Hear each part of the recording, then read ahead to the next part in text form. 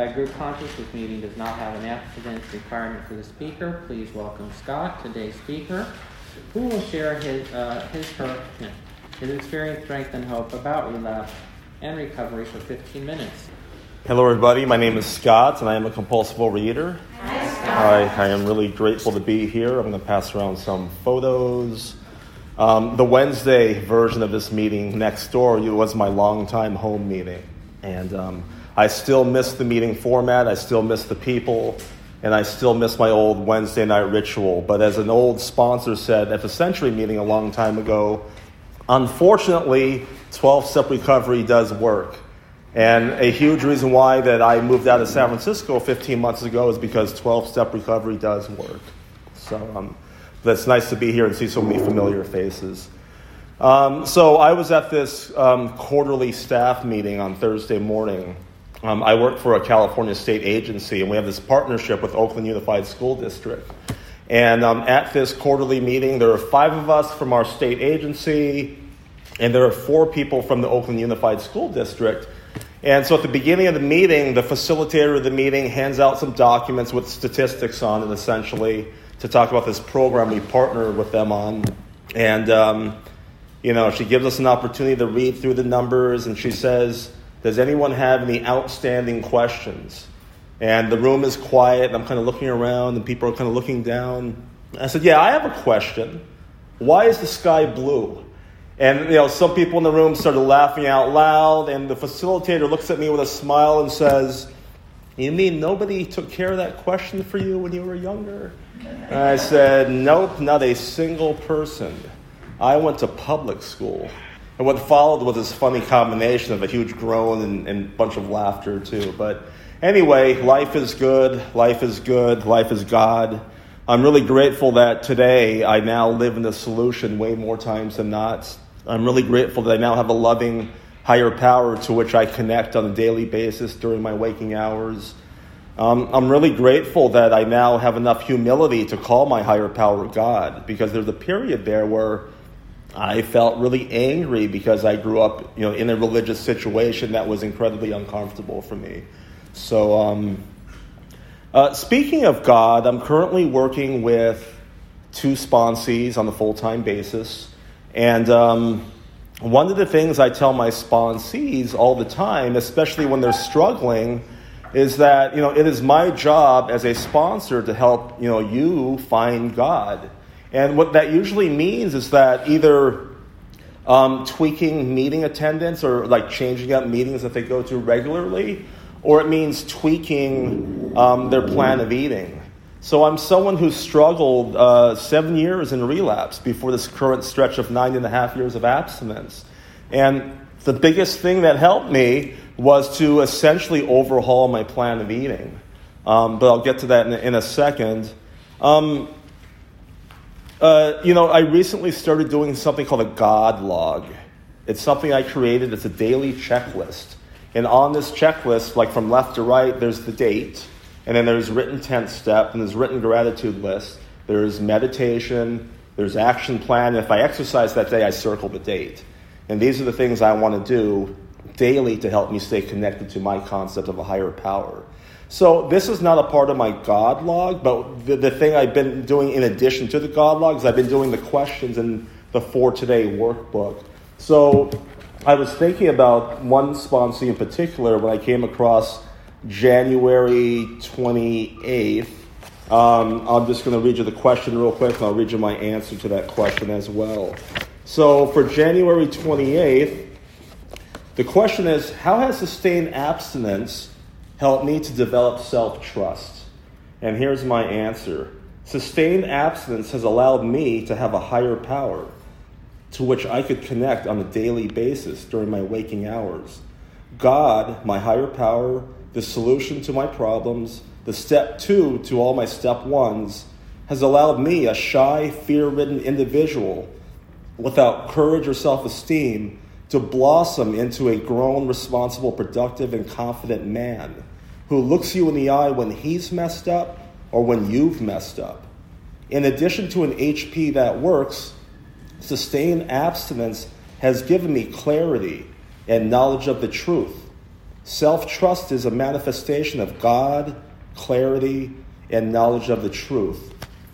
So, we have this three-legged metaphor that we use, three-legged stool metaphor we use in OA, right? Physical recovery, emotional recovery, and spiritual recovery, which is what those three legs of the stool are about. In that order, in my opinion. They're in that order. And, what I get from physical recovery is clarity. What I get from emotional recovery is hope and knowledge of the truth. And what I get from spiritual recovery is a higher power that allows me to take certain actions in my life that make my life better, which in turn connects me even on a deeper level with that same higher power. It's a very powerful thing that bounces off of each other. But getting started with that was incredibly difficult for me, and that goes back to my time in relapse. So very quickly, what I was like, what happened, what I'm like now in terms of my life, what I was like was I was morbidly obese. My highest known weight was 315 pounds. What happened was in the early part of 2001, at age 28, I found OA.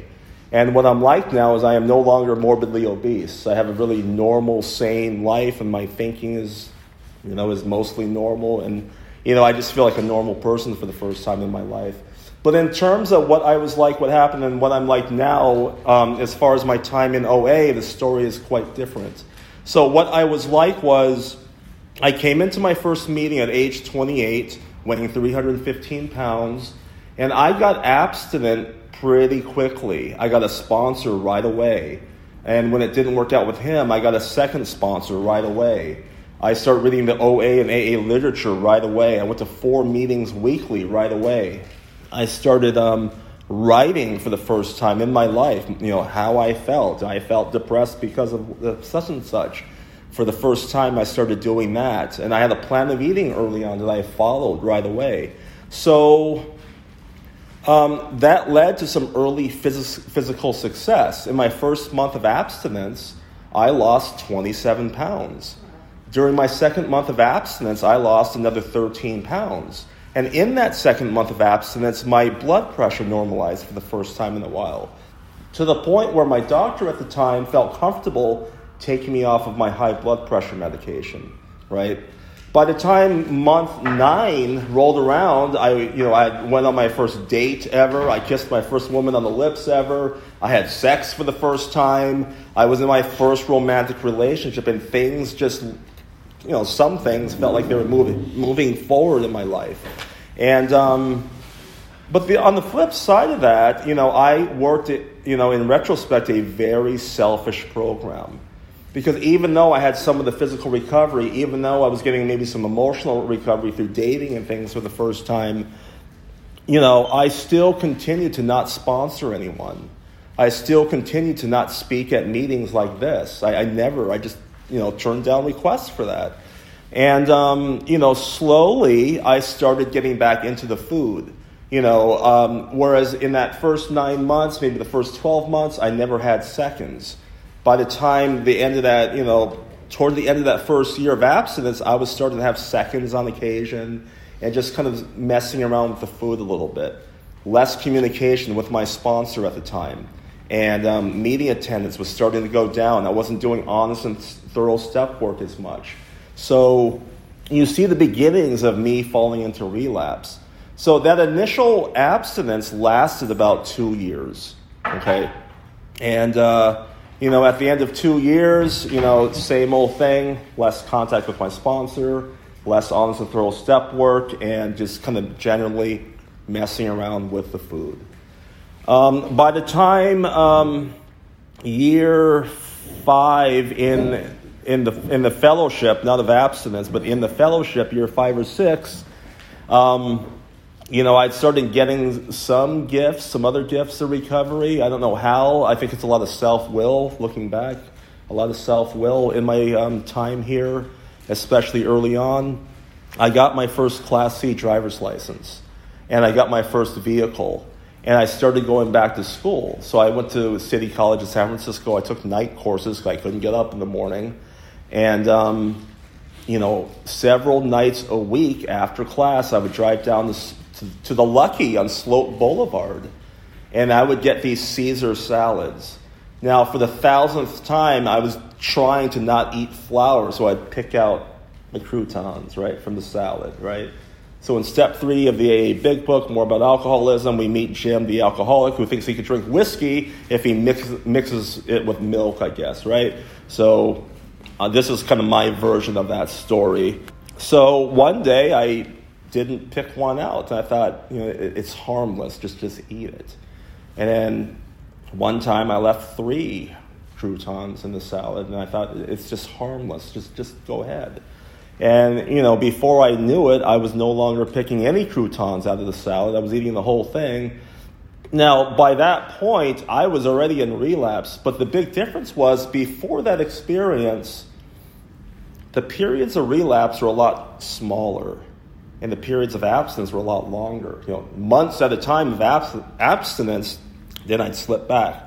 But after the crouton and the salad experience, it was the opposite. The periods of abstinence were shorter, and the periods of relapse were longer. By the time, this was, I think, so my period of relapse lasted 7 years. And in about year 5 or 6 of that time in relapse, I just had enough. And I decided to come out about being in a relapse. I found myself one day just feeling defeated. I had regained 44 of the initial 89 pounds I'd lost. I went to the Thursday night meeting on 19th and Judah, which is still there, I believe. They just had a meeting room change or something, but they're still there. And I shared that I have been in relapse for a long time. And then my relapse period did not end that night. It didn't end for about another year. But at the end of 7 years, I finally decided to ask 2 guys that I respected the hell out of if either one was available to sponsor me. One said no, I didn't have enough time. He didn't have enough time. The other one said, sure, why not? So in June of 2010, he and I started working together. And so that's kind of what I was like as far as my time in OA. What happened was he got me abstinent. On July 1st, 2010, I celebrated one day off wheat, off corn products, off most potato products, and off rice products. I don't know how he got me to get off of those ingredients, but looking back, I think I was afraid of him. So that was a healthy use of fear, and he had this way of kind of getting on you with love, if that makes sense. I'm always someone who benefited from that kind of kick in the butt kind of thing, not literal kick in the butt. I've had that too. It worked against me, not with sponsors, but with family members. But that really worked for me. So what happened is I gave up those 4 ingredients. And at the same time, on July 1st, 2010, I was celebrating day 1 of this current back-to-back abstinence, which is about 9.5 years now. So what I'm like now is, my life has gotten bigger and better. Unfortunately, Father Time does not care that my life has gotten bigger and better. I'm still only given 24 hours in a day. And one of my biggest struggles these days is time management. But in order to kind of get over a problem, I have to be able to identify the problem, right, which I've done. And my experience is that if I know what the problem is, I know what the solution is. It's just the opposite of the problem, or moving toward the opposite of the problem. My struggle, once again, is the step 3 piece. This is where I take actions to hopefully resolve my problem. So it's like early abstinence for me. I'll have a few weeks where I'm good with time management, then I slip back for a month. And a couple days on, it's just like abstinence. It's amazing how similar all these things are. But, I talked about my higher power a lot earlier. And, I'm just really grateful that today, this is not a judgment for those who follow football, but today is the Super Bowl. And, once upon a time, I would be in my room alone watching the Super Bowl that ultimately meant nothing in the grand scheme of things, surrounded by man-made junk food and man-made junk beverages. And I'm not doing that today because, A, I'm no longer a sports fan. I haven't been for about 5 years. But B, I got more important things to do. At 5 o'clock today, I'm taking a sponsee call. And then Mrs. Wright and I are going to be checking out a house in Pinole that we're interested in buying.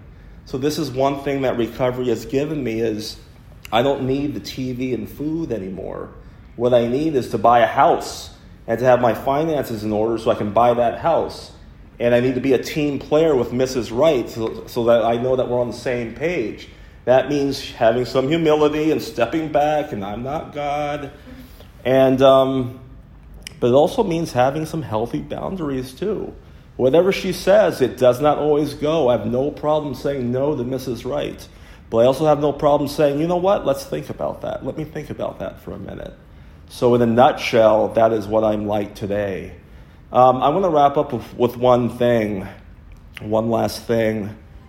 And I know I'm out here, but just one last thing quickly is, up until 6 days ago, I had the pleasure of having my car windows bashed in 2 Bay Area cities, Oakland and San Francisco. 6 days ago, I can now add Albany, California to that list.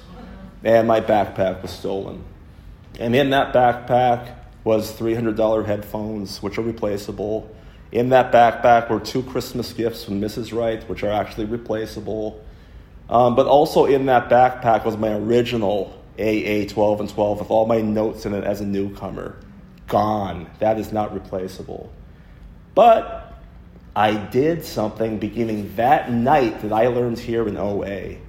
Even though I didn't mean it, I started praying for the thief or the thieves. I don't know who did it. And within about 3 days, I was done with it. I actually moved on from it.